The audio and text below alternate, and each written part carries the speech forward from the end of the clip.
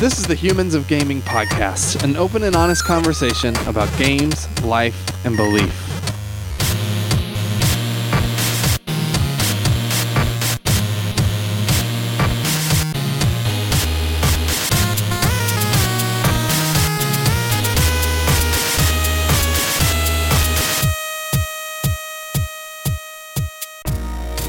Hey, this is Drew from Humans of Gaming. I am also from Love Thy Nerd. I'm the chief content nerd at Love Thy Nerd, and this is the Humans of Gaming podcast. I nailed that intro. I'm joined with Chris Gwaldney. Hey, Chris. Hey, I am Chris, as Drew said. You're a year older. I am a year older. I just had a birthday. Had a whirlwind of a birthday weekend. Yeah, thanks. My wife surprised me by paying for one of my friends to fly out here to play games with me so she didn't have to. Because she's not like super into games. I mean, she likes like party game kind of stuff, which I'm just right. I played Secret Hitler with her before. Yeah, she's a good liar. And you were there. It wasn't just me and her. Right. Yeah. So yeah, she paid someone to play games with me. Basically. That's pretty cool. Yeah. I have a new life goal, and that's to get Ashley to pay for me to come play games with you. Yeah. Someday. I'm coming for you, Ryan. We'll see. I'm coming for that. The problem is that Ryan, I think, just has. It's a losing. I don't think I'll ever get there because Ryan doesn't have kids, and so right. He's gonna play more games online with you and that kind of thing, and just we've been playing. Him and I have been playing through like a bunch of the Souls games. So like we played Dark Souls 2. We just finished Bloodborne. We're kind of taking a break now, doing like Borderlands 2, just like a little palate cleanser. Okay. It's funny because like he's not really played it before. I've played it before, but like the first time he died. Again, we're coming from like Dark Souls and Bloodborne, okay, where death is a constant and also really devastating. And so he died in Bloodborne, or he died in Borderlands, and like you just get to respawn, and he's like, "That's it? Like there's no like penalty. There's nothing bad." And I'm like, "Dude, this is That's how most games work. Yeah, right. These days, exactly. That's funny. Did he like Bloodborne? Oh, he's played those before. Oh, yeah, okay, we'd both played those before. Okay, nice. Well, man, I'd love to play Bloodborne again all the way with people. Well, you need to play fun. Sekiro now. I'm actually playing Sekiro right now, and it is so good. Oh, really? It's so good. It feels intimidating to me because it doesn't have that leveling system, right? It's not the same. It's different. So, okay, let me give you a little. We are actually going to talk to our guest, but you brought up this stuff, so. Joe, do you play video games? I do play video games. Yes, I'm definitely. Have you played into first-person shooters? Okay, nice. So you haven't played the Souls games? I have not. Well, have you played Borderlands? No, I haven't played Borderlands either. I'm a little behind on video games. I've been busy with board gaming, so. Yeah. You've been making a board game, which doesn't take any time at all. Oh, really. No. It's just super easy. No, I'm kidding. Sorry, Chris. Go ahead and finish. Then we'll get into talking to Joe. So I've had this thought about Sekiro, and because it seems to be a little bit polarizing. Like it's getting really good reviews, like from major outlets and stuff. But like from some of the diehard fans, it's like it's so different that people are just like, oh, this isn't a Souls game, or this isn't a From Software or whatever. But like. I kind of had this thought where I'm a big Mumford & Sons fan. And so we're going a little music nerd here just a little bit. And like, Mumford came out with their first 2 albums and they like basically created a genre of music. Right. And, with those first 2 albums, like this folksy kind of rock, you're just really unique. Not that folk didn't exist before, but like they just did something different and created this kind of little niche genre. And, then all the imitators came after.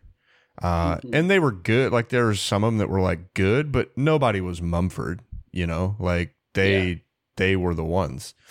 And then their third album came out and it was so different. Like it was not this folky banjo kick drum kind of jam. It was just really different, but it still had that kind of that Mumford feel. And then their fourth album just came out like a few months ago or something. And again, another departure. Like it's still them, but it's not. And that to me is what From Software has done. Like they made Dark Souls. They literally created a genre of game.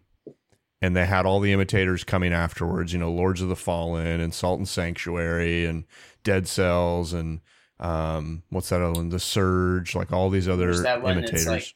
It's like samurai kind of, or Neo. Yep, Neo. Yeah. And then, you know, Bloodborne, like they departed a little bit from the formula, but it's like still the same, you know, it's still got that same soul. Right. And then, dude, Sekiro comes on the scene and it's like super different, but it's just enough the same that it is like, it's really good. So I'm super into it. And I think people need to remember, like, From Software has a long history of making games. Like, they did the Armored Core games and, like, Kingsfield. And so it's not like they've only ever made Souls, like, quote-unquote Souls games. Yeah. So. But it's like, after playing through these again with Ryan, well, I had previously only played, like, Dark Souls 3 and Bloodborne. And then with Ryan, like, I played Dark Souls 2 and now Sekiro. I'll eventually go back for, like, Dark Souls 1. Dude, it's like it's one of my favorite series of all time at this point. It's yeah. So Joe, you should, if once you finish a board game and you have some time to kill, you should try Dark Souls. I went on a tirade. He brought it up. No, that's good. I like having recommendations for games that I need to play.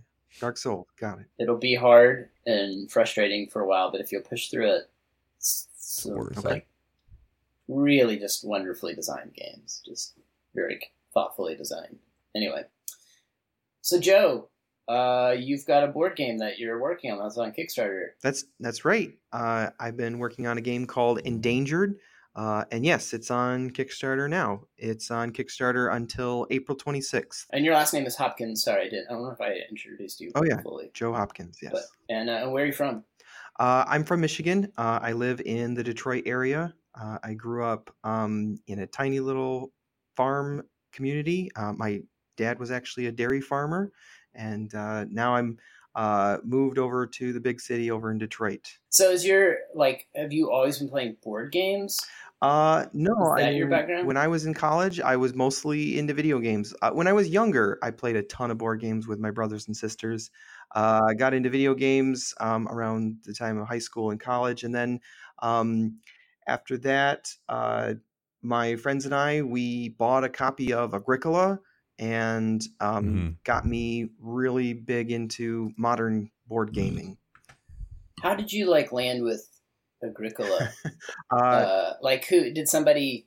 This is sort of like a classic that a lot of people really love, but I feel like most of us grew up with board games, or I think a lot of people say oh yeah, I grew up with board games, but what they mean is that Monopoly growing up, yeah. Which no shame, right? No, I know, Risk. Some people hate it or whatever, but yeah, Monopoly, Risk, Battleship. I grew up with those games. Oh, me too. But I don't. But I don't know that I liked them a lot. But Agricola, that's serious. That's people who are really into games often will cite that one as sort of one of the first games they played. Yeah, absolutely. I'm curious how you get into, but it's that's for people who are hobbyists for sure. So how did you get into that? Yeah, so like I said, one of my friends suggested we buy this game, so he'd heard about it. I'm not sure where, but it was a $70 board game, which is super expensive. So we all chipped in. Yeah. So I co-owned Agricola. I didn't just own it. Yeah. But yeah, you had a share. Yeah, I had a share of the a 30%, 25% share. How much did you buy into Agricola? Yeah, I had it on Mondays and Tuesdays. That's right. Shared custody. That's great. So yeah, we bought that game and I really loved it. And started getting into some of these other modern games, but I was like, that was $70. That's way too expensive. I could just design a board game myself, and we could play it. So that's how I got into board game design. That's cool. So you've designed some other games previous to Endangered. Yeah, so I've been designing board games for 10 years now. Endangered will be my first published game, and that one's on Kickstarter now. I have another game that's signed with a publisher called Pew Pew, and I like it. it's signed with Academy Games, and it's a dexterity game, and that's going to be coming out later this year as well. Okay. Is it Nice. just like you have to do finger guns at people, and whoever does the best finger guns? No, but there's all kinds of crazy flicking mechanisms. It's very different from Endangered. Yeah. Endangered is a dice placement, worker placement, cooperative game. Pew Pew's dexterity competitive, so it's very different. Yeah. Do you have to say pew pew when you flick things? Yeah, that's a rule. It makes it more fun. No. I feel like you should incorporate. That'll that be a somehow. house rule for me. Okay, so tell us about Endangered. You gave us a little bit, but what makes it unique? So absolutely. So Endangered is a cooperative game where the players play as conservationists trying to save a species from extinction. So the core game is going to have two scenarios. It's going to have the tiger scenario and the sea otters. And then we have some stretch goals for the panda scenarios and the sea turtles. So we got a lot of really cool stretch goals I'm hoping we reach. But it's a dice placement game. So what you do is you roll your dice and you place your dice on the actions just like a worker placement game. And they let you do lots of different things like, move the animals and clean up the deforestation and stuff. But what's unique about that is in a normal worker placement game, once you place your worker, no one else can use that action. It's blocked. Sure. But in this game, you can have multiple people use the same action. It's just that when you place your dice, they have to be bigger than the dice that are already there. So you're kind of getting in each other's way, and you don't want to. So in a normal competitive worker placement game, it's good to block people. But in this one, it's cooperative. Right. So you want to make sure everybody can use those I don't know if actions. I've played a cooperative worker placement or dice placement. Yeah, I pretty much said, I want to do a cooperative game. What mechanics do I like? And I like dice placement, worker placement. So I was like, do cooperative worker placement. So how would you explain? Because I'm sure there's people listening and they're like, well, I have no idea what worker placement is, so they just spaced out. Oh, sure. Give them a rundown. Yeah. So on the board there will be lots of different actions, lots of different things that you can do. You can do all kinds of different things, but in order to do any of them, you have to put one of your dice onto that card. And by doing that, it might block the other players from being allowed to use that action, to use that ability. So you go from a pool of lots of different things that you can do, but as people are blocking you, you have less options. So in a normal competitive worker placement game like Agricola, you want to build your farm, you build your house. You put your worker on there, and now you build your house, and no one else can do it. Yeah, which is good for you. But in this game, you are trying to help each other, so you have to cooperate to make sure. Do you need to do this? Is it okay if I block this action? So it generates a lot of really interesting discussion, a lot of really good, lively discussion. family. I'm sure. Yeah, absolutely. Yeah. We probably have a few people that haven't played cooperative board games either. Sure. So what you mean by that, or I guess maybe we should say what that means in this game. So you're as a group, you're all playing together against the board. That's right, and that means that you all win or you all lose. Right. And who is the board in this case? Like, who are you fighting against to win or whatever? So in the tiger scenario, during the game, there will be different impact cards that come out, and those represent the human impact on the environment. So those will be things like poachers, deforestation, problems that these species actually face in the real world. On the sea otter scenario, it's an oil spill, and it moves towards your animals, and you have to keep cleaning that and keep that from touching your animals. So did you do some research and stuff, I assume, for the theming? Absolutely. Yeah, I did a lot of research on the different threats that these species faced. So there are quite a lot of board games out these days that are, you're building a city in the past, or you're building, you have aliens and you're building spaceships in the future. Right. But this one, I wanted a Fending game off against zombies or oh yeah, and That's a big zombies, one. yeah, absolutely. I wanted a game that people could see themselves in, a game that people could relate to, Yeah. and so to do that, I had to do plenty of research to make it feel correct. Mhm. So in order to win the game as a group, you have to convince the UN to pass a resolution to save the tigers. And so during the game, you're putting influence on these different UN ambassadors. And that's one of the actions that you can do is putting the influence out. Yeah. Cool. So why this theme, or why the endangered species thing? Like, was that something that was kind of already sort of near and dear to you, or has that developed maybe now after making the game, or where'd that come from? Yeah, so the environment has always been a passion of mine, and it's something that I've been trying to teach my son. He's really into recycling and cleaning up. Every so often, we'll be walking down the street, and he'll just pick That's up cool. trash off the street, and we're like, Wow. "What are you doing?" But yeah, How old is your son? he is 7 years old. Yeah, the environment has always been a passion of mine, and so when I decided that I'm going to do a cooperative game, I need a theme. I need something that people can relate to. This was just a perfect marriage of, my game design passion and my environmental passion. So I have been designing games for 7 years. And during that whole time, I was like, I don't want to do a cooperative game. I just did competitive games for 7 years. Yeah. Sorry, I've been designing for 10 years. So I've been working on this game for 3 years, but I should have done a cooperative game a lot sooner, it looks like. Yeah. It's really different. Are you generally like pretty competitive in games, or? I like all kinds of games. I am very competitive, but I like to work with people. I really am into Euro style games these days. Those kinds of games, you actually get rewarded for helping each other sometimes. And that's another. I'm just start thinking about, because of Chris's question earlier about what is a worker placement game. I'm realizing like there's probably a decent amount of people that listen to this who don't know what these terms are. So what do we mean when we say Euro game? Yeah. So earlier you guys were talking about, Monopoly and Risk and Sorry. Those are American style games that, there's Which sometimes board gamers call them like the snooty board gamers, at least. Or maybe all board gamers, I don't know. They call them Ameritrash. Ameritrash games, yeah. So, which is, I guess, I don't see how you could read that as anything other than derogatory. Yeah. Although there are some great, like, quote unquote Ameritrash games out there. There are, yeah. But a European style game, those games are a little bit different. There's less luck involved.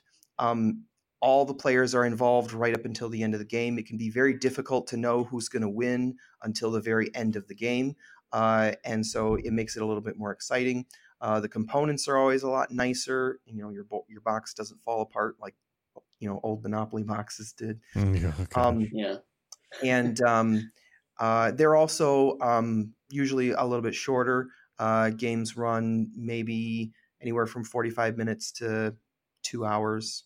Versus, game of Risk could take who knows how long. Those Monopoly games where like somebody has just enough property of Monopoly to not be completely like blood dry, but you keep playing until they are completely blood dry. Yeah. Those were the worst. Yeah.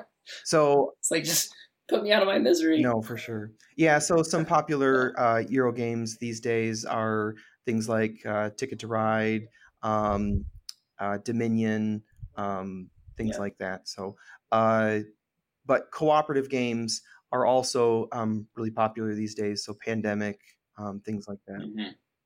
Yeah.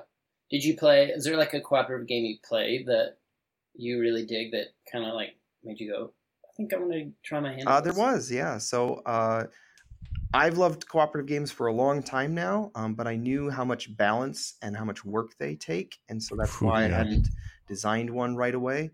But when I played Sentinels of the Multiverse, my that game has man, very little balance, but I love that game. I love that game so much. True.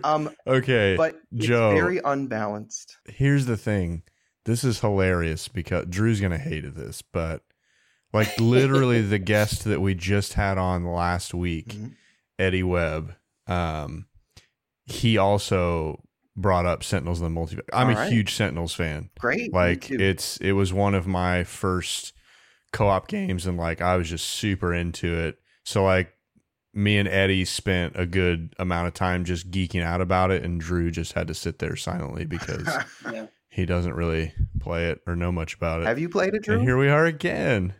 I've played it once. Okay. And we were talking about this with Eddie. I think I probably fell asleep during it. Yeah. But that doesn't mean it's a bad game. We talked about this earlier, so I won't rehash it. But it's a problem I have. When I go visit Chris, it's a 2-hour time difference because I live in Central Time Zone. He lives in Pacific. Mm-hmm. So there's like a 2-hour time difference. I usually get there late, and then we play a game, and I'll fall asleep. Yeah. Yeah, that one's a tough one So to play tired. when you're sleepy. There's a lot going on. A lot of crazy things. Yeah. You almost need like a minor math degree to play that game. Yeah. So, and I do have a math degree. Anyway, so sorry, Sentinels. Yeah. So great. So when I played Sentinels, I was like, this is a lot of fun. I really enjoy this, but it's clear that it's not entirely balanced. So maybe I could put together a cooperative game. And so I decided to try my hand at one. And then since I have worked very hard to make sure that my game is balanced, make sure that the game comes down to a very tight finish at the end. I won't say that I fixed Sentinels, but I noticed some of the problems compared to other cooperative games that people play. And so I said, I like this piece, I don't like this piece, and kind of incorporated those. I don't envy that process because like you kind of said this, but for me, the best co-op games are the ones that come down to the wire at the end, right? And it's like,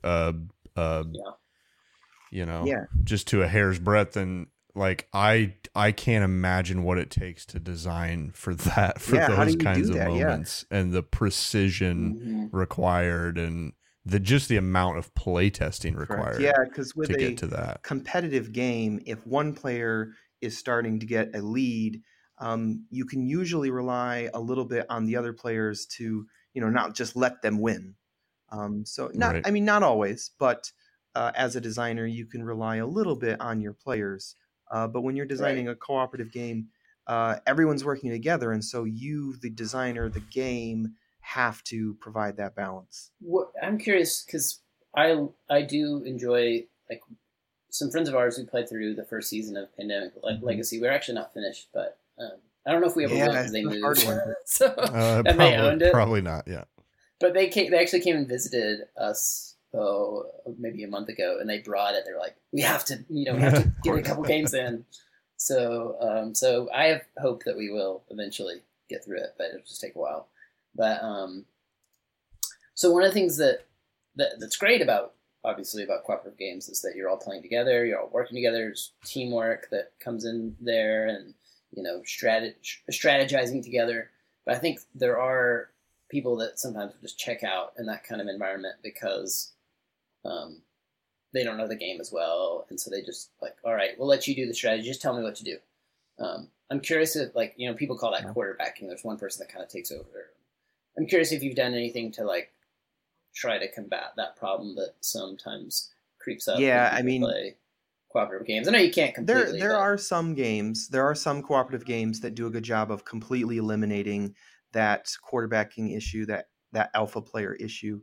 But yeah, it's not fun to play a game where one person is just telling you what to do and you're not making any choices. But anyone that makes a cooperative game has to decide how they want to address that. And some games do a really good job at addressing it. Some games like Pandemic just completely ignore it. And there's different variations in between. What games do you think do a good job? I think Hanabi does a really good job at that because the rules indicate that you're only allowed to give certain pieces of information. So you have hidden information in that game. There are games where you're not allowed to talk. There's no communication. So Magic Maze, I love Magic Maze. Yeah. Yeah, that's great. There's also games where you can quarterback and you can be that alpha player, but there's it's a real time game, so you don't have time to do it. But so Alert. those are games that really address it very well. But then there are games like Pandemic and other cooperative games where that player can exist. And a lot of cooperative designers just say, you know what, just don't play with that player. It's kind of like if you play a competitive game and you play with someone who is not trying to win, they just want to screw everyone over. That's not something you want to play with. But. So basically, you're telling me just don't play cooperative games with Chris. Wah, wah. Hey, but, I've been working really hard, okay? And I'm doing much better. Yeah. No, I would agree with that. So we actually played Endangered with Chris Bedell, the designer of Sentinels of the Multiverse. And he gave some good feedback. He said that you can address that alpha player quarterbacking issue without actually eliminating it completely. And one of the things you can do is you can give all of your players a role. Each player plays a specific character that's good at certain things.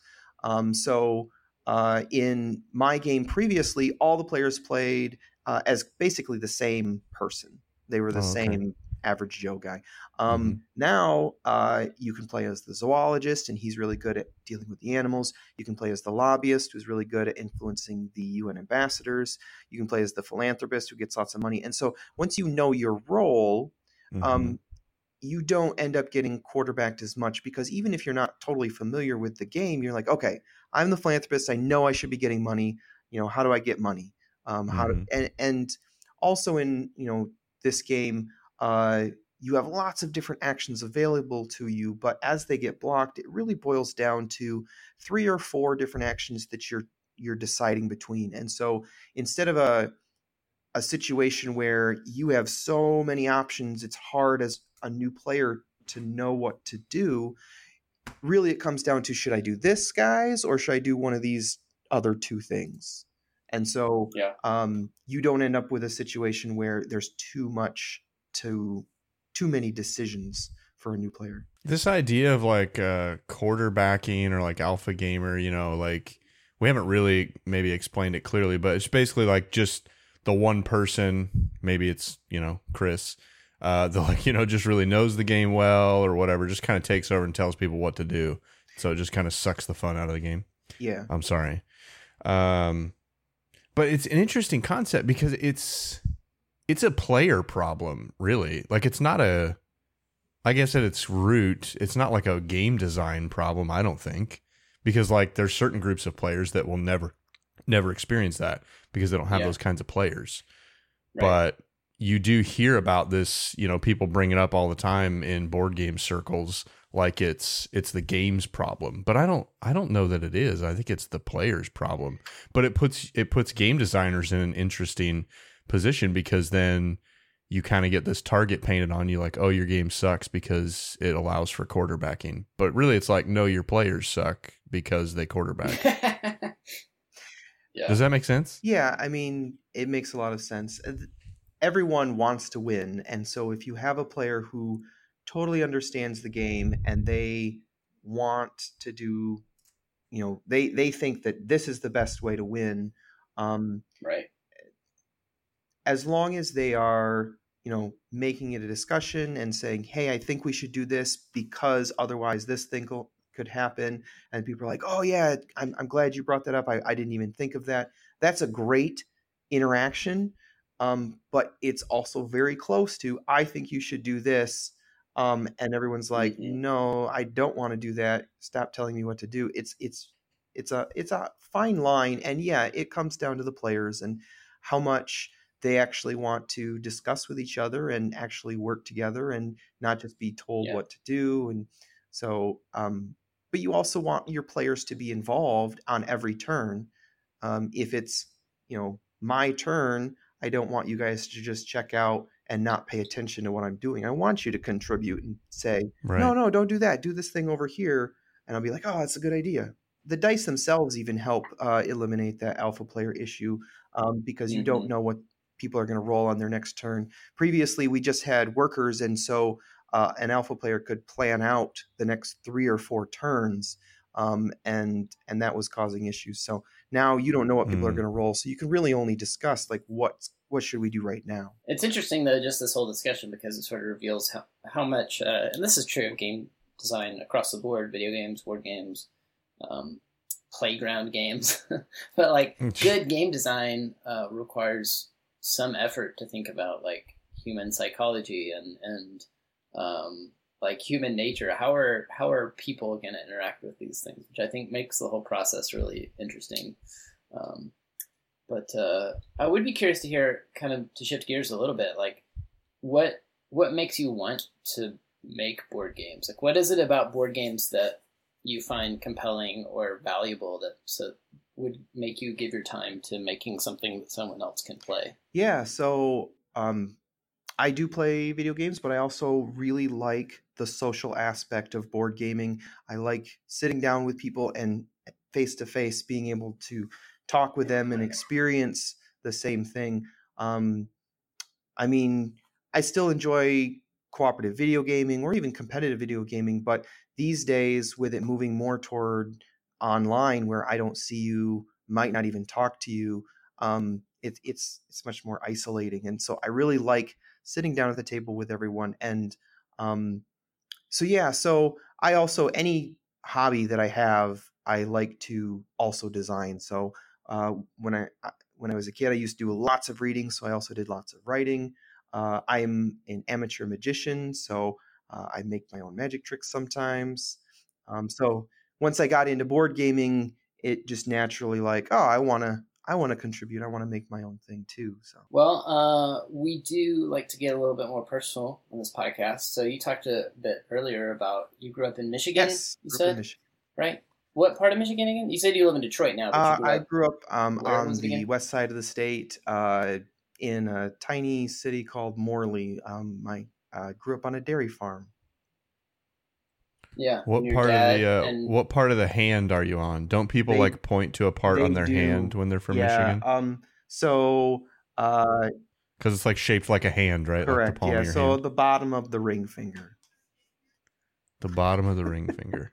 Okay, I'm looking at it right now. I look ridiculous because I'm just sitting here staring at my hand. Yeah, you can look up Morley, Michigan, and then you'll know where it is. There you go. And what was that like? What's that area? I assume it's fairly rural because you grew up in the dairy. Yeah, it is. It's very different from where I live now. I went to high school and graduated with 88 people. So very small school. Wow. Yeah. And did you like help with the farm I did. and stuff? Really taught me get up and milk cows and things. I assume you probably have like machines. Yeah, we have machines, but even still, it's plenty of work. You still have to get up early. You still have to go out and do it. So, I helped with the dairy farm, and it definitely taught me how to work hard and how to really contribute and care for the earth. So, did you hate that growing up, or did you? I guess you grew to like it. There were parts that I liked, and there were parts I didn't like. I was never really interested in staying at the farm. My brother is interested in continuing farming, so he has his own farm that he's doing now. But yeah, I went to college, and I went and got a math degree, and moved on to other things. So did you like grow up in the church or anything? Was religion a part of your upbringing at all? I did. I grew up in a Methodist church. When I went to college, I went to the Wesley Foundation on the campus, and really met... I used to do that too in college because they had free lunch. Yeah. So free dinner. They know how to draw in the college students. Yeah, you could get free lunch twice a week at my school because one time was the Methodist, another one was the Baptist. So I was like, you could knock out 2 of your lunches. Sick of eating ramen? Come have a hot lunch and find Jesus. It was always pretty good food because they would get churches, like local churches, to sponsor the meals. Yep. And so they would bring like, I don't know if this is like, I'm stereotyping here, but a lot of times it was these like kind of older folks from the churches that would cook the meal, and so you were getting basically like grandma's home cooking for a meal. Oh yeah, they were always That's good great. meals. Yeah, no, for sure. Yeah. But the Wesley Foundation was awesome. I met a lot of lifetime long friends that I'm, still hang out with a couple of times a year. And cool. play test Endangered with them still. So there you go. Nice. Yeah. No, it was good. Cool. So is that still like? So I assume you grew up in the Methodist Church and stuff. So like, it was like you would call yourself a Christian back then. Is that still the case now? It is still a case now. My wife and I have not found a church here in the Detroit area that we like, but we've visited a couple of them. We're still looking. But yeah, it's hard. Yeah, it is hard. Finding churches can be hard. Like, I have sympathy for anybody who says that. Like, yeah, ditto. Yeah, so when I was back in college and we were talking about like building websites and stuff like that, I said if I ever do build a website, it's going to be called findachurch.org, and because it's a hard thing, and it's not like you can just go on to a search engine and be like, I want a church that meets on Sundays between these times. It's got childcare. It's contemporary or traditional. Like, you can't just put those filters in somewhere and within 20 miles of this zip code.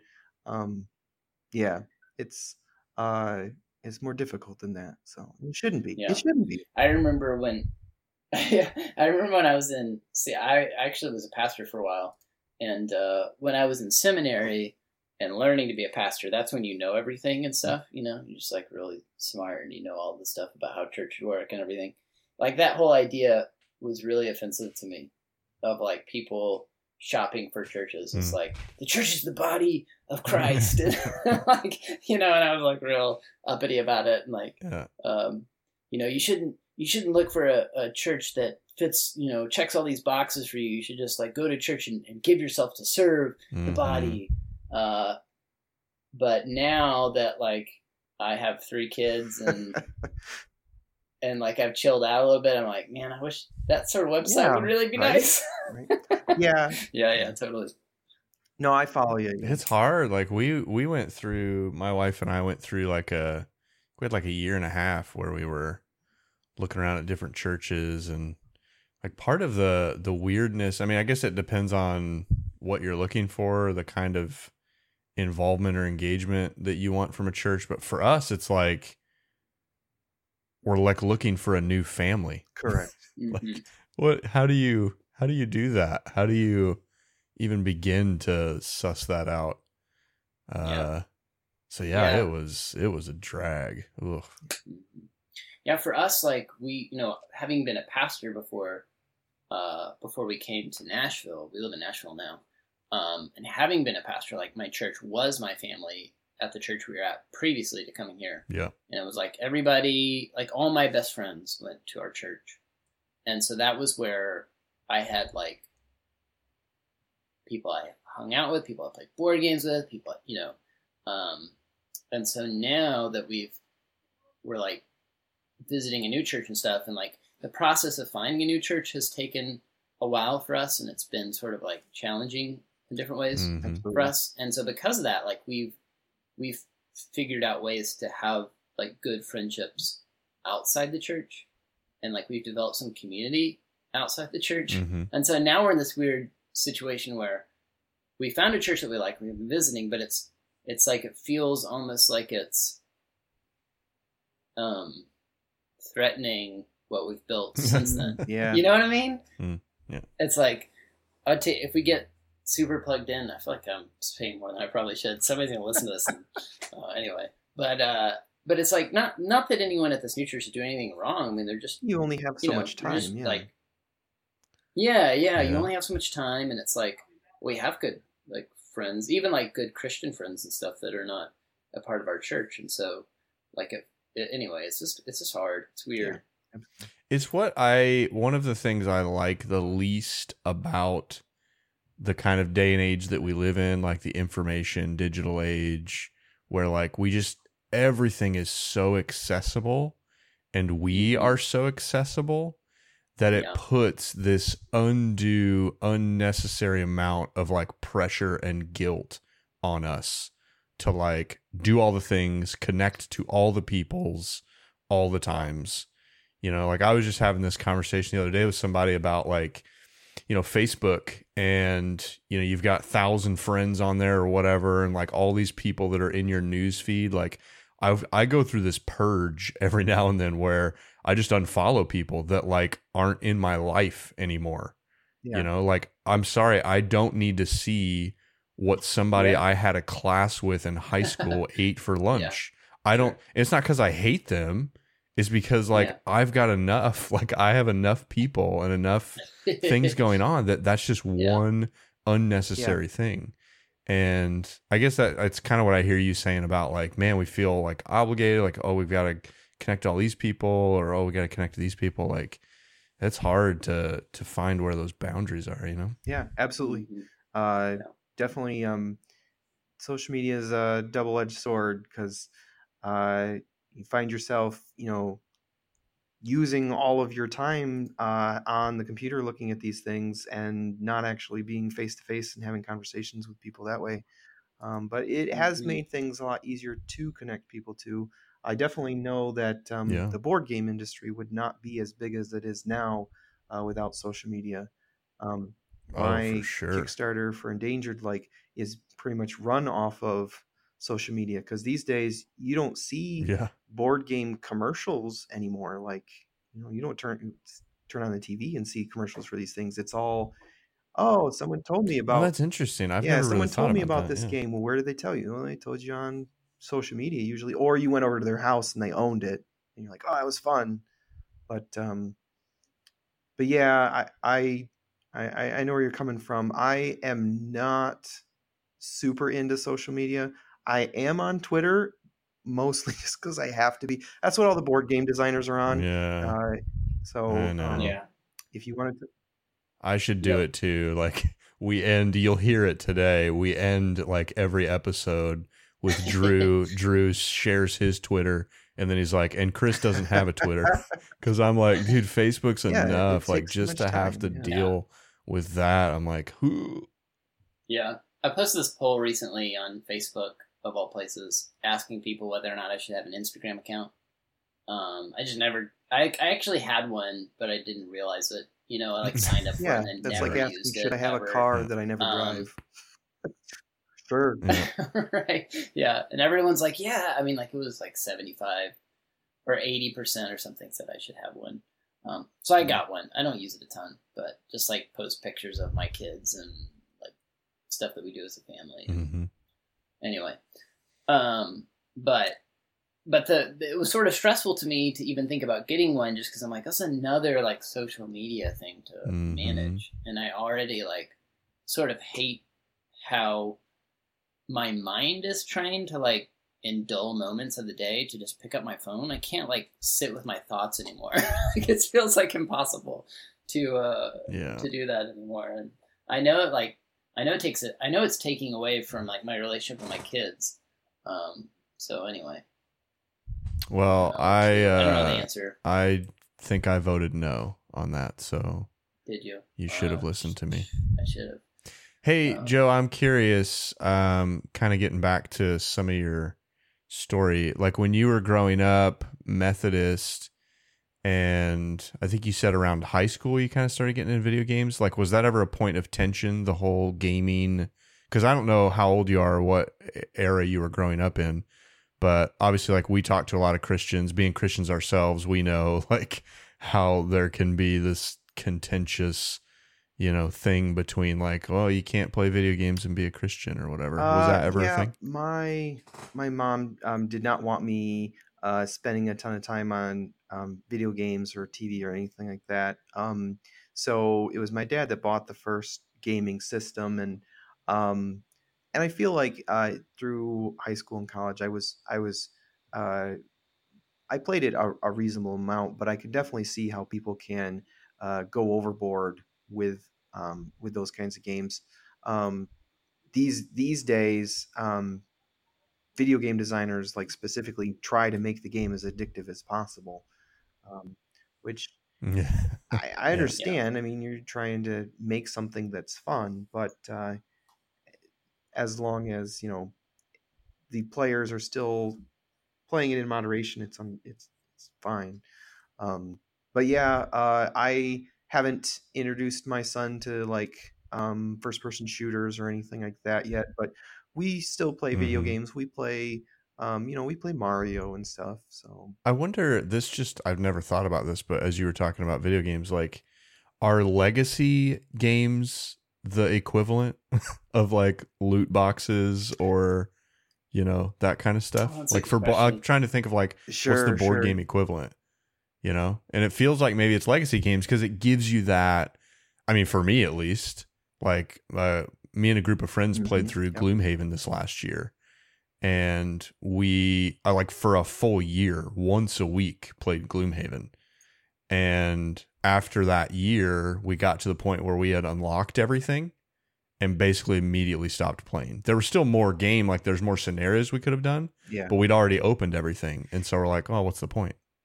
But that's like such a smaller level than like the way loot boxes work and like, I don't know. Yeah, Overwatch for any game, something. As a designer, you need to be paying attention to replayability. You need to be paying attention to, I don't want to put a game on the table that people are going to play one time and say, oh, that was fun, and then move on. The best is when you have your players say, oh, that was fun. Let's do it again. Let's play it again. And so getting to that point, it's difficult. And the real thing that drives people to enjoy a game and get into it is those experiences those memorable experiences where they connect to the game. So I tried to Endangered, for example, is a very emotional game. During the game, sometimes animals will have to be removed from the board. They get they get killed by poachers or whatever, and people are like, no. And those situations are very memorable where everyone is like, no. Or when you win together, you're like, everyone's very excited and they celebrate. Do people name the animals? I have had people. Have you ever had any players do that? They named one of the sea turtles Fred, and Fred was swimming along, and they eventually Fred got killed, and they're like, no, we need a new Fred, so they renamed another one Fred too. Oh, maybe that's why you should just put that in the rule book, like, don't name the animals if you don't want PTSD from this game. So that's it could be good though too for some interesting people, like to add a little bit of weight. Interesting sidebar. Well, maybe it's interesting to me. My wife and I went to this. What was it called? The Marine Mammal Care Center down in San Pedro, here in California, and it's basically where they find like sea lions and seals, and they rehabilitate them and they release them back out into the wild. And I never thought about this. They don't name any of them. They give them numbers, and the reason they don't name them is because they also like limit their human interaction because they want them to stay as wild animals. And so they don't name them so that none of them like form attachments, that visitors don't form attachments. Like when they go to feed them or whatever, they like keep their distance. They even put these like big wooden planks in front of them so like they can't touch them or anything like that. It was super interesting. I never really thought about that. So with any game, whether it's a video game or a board game, you want your players to have an experience that they are going to remember and they're going to want to talk about. And so I've actually played Endangered with Rob Daviau, the designer for Pandemic Legacy, and he said, some designers will some designers will design around the theme first. Some designers will design around a mechanic first.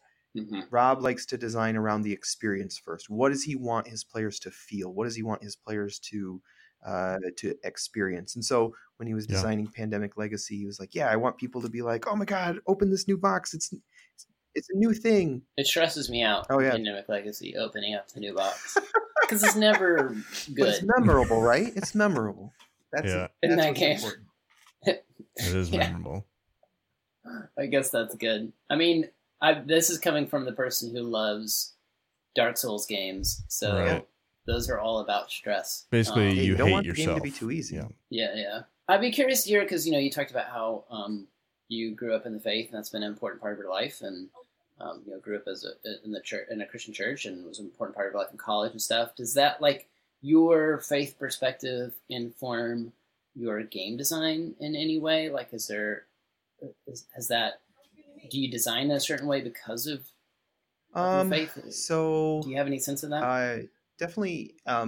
I've mentioned this already, that I like games where you help each other, whether it's a cooperative game or even in a competitive game. I like Euro games where you're not trying to screw over everyone else. You actually sometimes get rewarded for helping each other. But even so, as far as my game design, like in terms of theme, I would say that my faith has not helped a lot. Like, so I would say yes on the side of mechanics, but on the side of theme, not so much. You don't see a lot of Christian or religious games. It's very niche and sometimes a touchy subject, and so someone who is not part of that belief might not be as interested in buying into that theme. It might be a great game. It might be, the mechanics might be amazing, but the theme, not so much. Well, I think there is a connection between your theme and your faith. I mean, you kind of touched on it briefly earlier, but and sadly, this is like a thing that a lot of Christians today, we're not a lot, well, yeah, probably a lot, if we're honest, that have this sort of attitude about the environment. It's like, well, Jesus is coming back, so so who cares about the animals or oil or whatever. But like, I do think there's a case.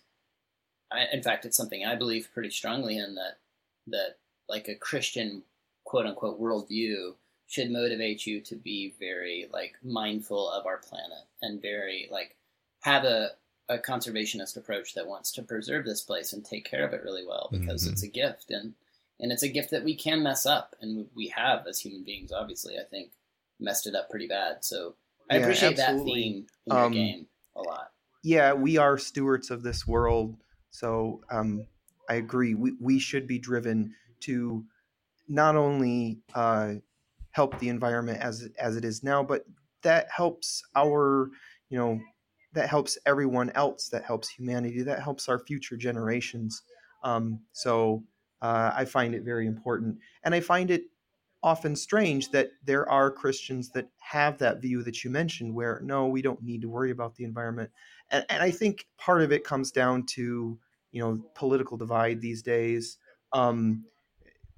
There's people on the left and there are people on the right, and their views on many different topics. There's views on many different topics for people that are Democratic or Republican. And what's weird to me is that if you want to call yourself a Republican or call yourself a Democrat, that you have to agree with all of them then. So if you want to be a Republican, then okay, then that means you're very religious, and that means that you agree with the NRA and allowing guns, and it means you agree with big companies and you're not worried about the environment. And I'm like, why do those all fit together? Like, I consider myself religious. I consider myself a Christian, but I also believe that we should be working toward helping the environment. So am I allowed to believe something from both the left and the right? Like, it's very strange to me that these days that it's so polarized. It's dangerous. That sort of thinking is really dangerous. Like, you either have to get on board with all of our agenda or none of it, or you can't be in the club or whatever, like, that's really encourages people not to think for themselves, encourages people not to like want their ideas and their positions to be improved by the people around them. Like, we ought to have this attitude about like, hey, help me be a better in my views of the environment or whatever. Help me understand more and know more. And it's sad as a culture that we're sort of like just signing off on like, tell me what to believe and let's sign off on everything or none of it. Yeah, President Obama brought this up in his Audacity of Hope book, that it's so polarized these days, and part of that came about from the 2000 election, which was so close that people kind of were forced to pick a side on everything, and that we're still seeing that today. Like, I agree with a lot of what President Obama did, but there are things that President Trump is doing good, except you can't say that unless you agree with everything. It's either you agree with everything that he's doing, man, or nothing. Yeah. And I don't get that. Like, right. I think that, he's a businessman. He knows the economy really well. I think that he's going to do a good job with the economy. But then there are things that I don't like. But I can't. But what's weird is that I can't say that. I can't say I agree with one thing or disagree with one thing without everyone saying, okay, that means you agree with all of it or you disagree with all of it. Right. Yeah. Right. It's so crazy. Yeah. Yeah. People are complicated. Yeah. And ideas are complicated and deserve nuance and nuanced discussion. And it's sad that discourse on these things is. This is a whole other podcast episode probably, but like, yeah. Dude, I think the struggle here is this movement that's happening. It's probably already happened, but I think we're still feeling the aftershocks maybe from like modern thinking to postmodern thinking. Like where modern thinking is like, and even I think this is, we feel this in like Christian circles, but even society at large, where it's like things are black and white. There's truth and there's not. And truth is not something that's subjective. It's not something that's like, oh, what's your truth? It's like, this is the truth. And that's that modern way of thinking. And now we've moved into this age where it's like, Burger King, have it your way, which I don't think is a bad thing necessarily. There can be bad parts of it, but it's the gray area, right? Like we're trying to live in this gray area because we realize how complicated and complex our brains are and our society and culture is, that we know there's just not always, if ever, black and white answers to things, or, all or nothing kind of extreme approaches like, oh, you're either right wing or you're left wing. And I think we feel that everywhere, this shift from that modern to postmodern kind of stuff. There's hope, at least, I think, maybe that we'll realize how unhealthy that is. I think people already in our day and age, like, I have, there's so many things I feel like I can't talk about publicly. I think we all feel that way, to some degree. But, I have these friends that I can't. Like Chris is one of those people for me. Like, if I can talk to him about stuff, and he's not going to be like, "Oh, you're an idiot." I thought you were going to say I was one of the ones that you can't talk to things. Oh, no. Like, I feel like there's no subject I can't broach that. Yeah. That I'm going to be shunned for. It's because I live in California and I'm a hippie. So I think like, whatever, bro, go surfing. That's right. Yeah. So like we're culturally, I think people are finding that personally in their friends and things, and eventually hopefully maybe we'll realize how that's unhealthy for us, like on a bigger scale. But anyway, we can't fix that problem now, but what we can do is tell people to go check out Endangered. Yes. Please do. That's a step in the right direction. Agree with the theme or not, it's a fun game. So yeah. Oh, something I wanted to mention, because I saw this on your Kickstarter page. I don't know if you have anything to say about it, but you have some kind of partnership with the Center for Biological Diversity. That's right. So we are partnered with the Center for Biological Diversity on the Kickstarter page. One of our pledge levels, you can buy a copy of the game, and then for another $20, we will donate a copy of the game to the Center for Biological Diversity, and they will send it to an educational group or a school. We don't make any money on those second copies. Those are just a donation. So we also, we also raised money for every thumbs up that we get on Board Game Geek. We're going to contribute $1 to the Center for Biological Diversity. The publisher is. And then, they've actually played the game and really enjoyed it. And we're going to make sure that whatever content and whatever scenarios we put in there, that they play it and we get there. Okay. That yes, what we're doing in this makes sense. It's connected to, what we actually do as conservationists. We don't want to put stuff in there that's like, something like where we're naming the animals, right? We don't do that. Yeah. We're going to make sure that they're checking all of our, checking our work. So by the time this comes out, your Kickstarter will have about 15 or 16 days to go. April 26th. And so and you've not yet met your goal. So if you're listening to this and this sounds rad to you, like go. I mean, by the time this comes out, you may have met your goal. But, it's super close. Yeah, we're close. But we have a couple of stretch goals that we're still working on. There's we're hoping that we get to hit some of those awesome stretch goals. So people just search for endangered, I guess is the best way to find it. Search for endangered Kickstarter. on Endangered Kickstarter. If you search for endangered Kickstarter, you can also go to the Grand Gamers Guild website. The publisher is Grand Gamers Guild. GrandGamersGuild.com. And then, or you can just look for the box with the tiger on it.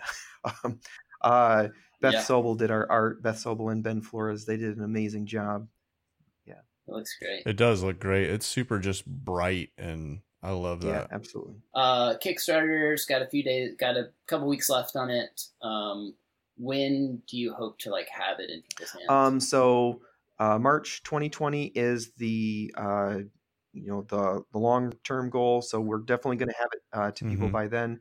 But it should be here before then. We're having it printed and shipped over here, so it should be here in the U.S. by November 2019. But cool. Don't quote me on that. It might be till March.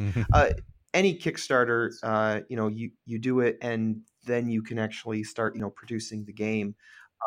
But we made sure that all the content is done, all the art is done, all the graphic design is done. So it's not going to be super long. The game is basically, did we fund? Yes. All right. Get it printed. And you said earlier you're on Twitter? I'm at Average Joe Games. That's AVG Joe Games. You can also email me at joehopkinsgames@gmail.com. If you want to talk about Endangered, you want to talk about game design, whatever. Cool. Nice, cool. Any chance you're going to be at Gen Con? I am going to be at Origins this year. I'll be there. We'll see you there, dude. I'll probably be hanging out at the Grand Gamers Guild area or the Grand Gamers Academy area. As far as Gen Con, I'm going to Gen Can't this year. So.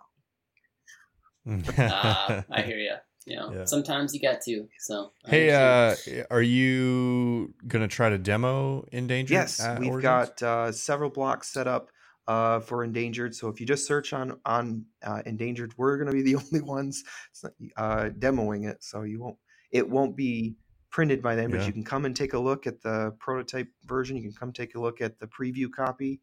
And that'll have all the finalized art and everything. So. Yeah. Great. Well, we'll have to talk because Drew and I will be there. All right. We'll see you there. Yep. Perfect. Yeah, we'll come play.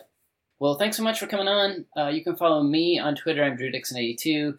Chris is working or debating about whether or not to resurrect his Twitter account. I have one. I just don't do anything with it. He does not really advertise it because he doesn't post anything. You can follow us on Twitter. At Love Thy Nerd. You can follow us on Facebook as well. Actually, like us on Facebook. Just search for Love Thy Nerd. And while you're doing that, request to join our community. And upon discovering that you're not a robot, we'll let you join the Love Thy Nerd community. Just search for Love Thy Nerd community on Facebook. You'll find it, and you can go talk about nerd stuff with other nerds, and it'll be really nerdy and great. And we have a great website, lovethynerd.com, with all kinds of articles that help you understand the value and potential of nerd culture, as well as we'll do, features on video games, board games, all kinds of things. So if you want to learn about this medium and learn about why it's so great, but various mediums in nerd culture, go check that out. We have a whole podcast network. Free Play and The Pull List are our other two podcasts. Definitely go give both of those a listen. Go review all of our podcasts on iTunes. Go ahead and click 5 stars if you're just thinking about it and you're like, what number value should I choose in my review? Do 5. That's what I recommend. And you can email me, Drew, at lovethynerd.com. If you want to ask any questions about the podcast or anything like that, feel free to reach out to us.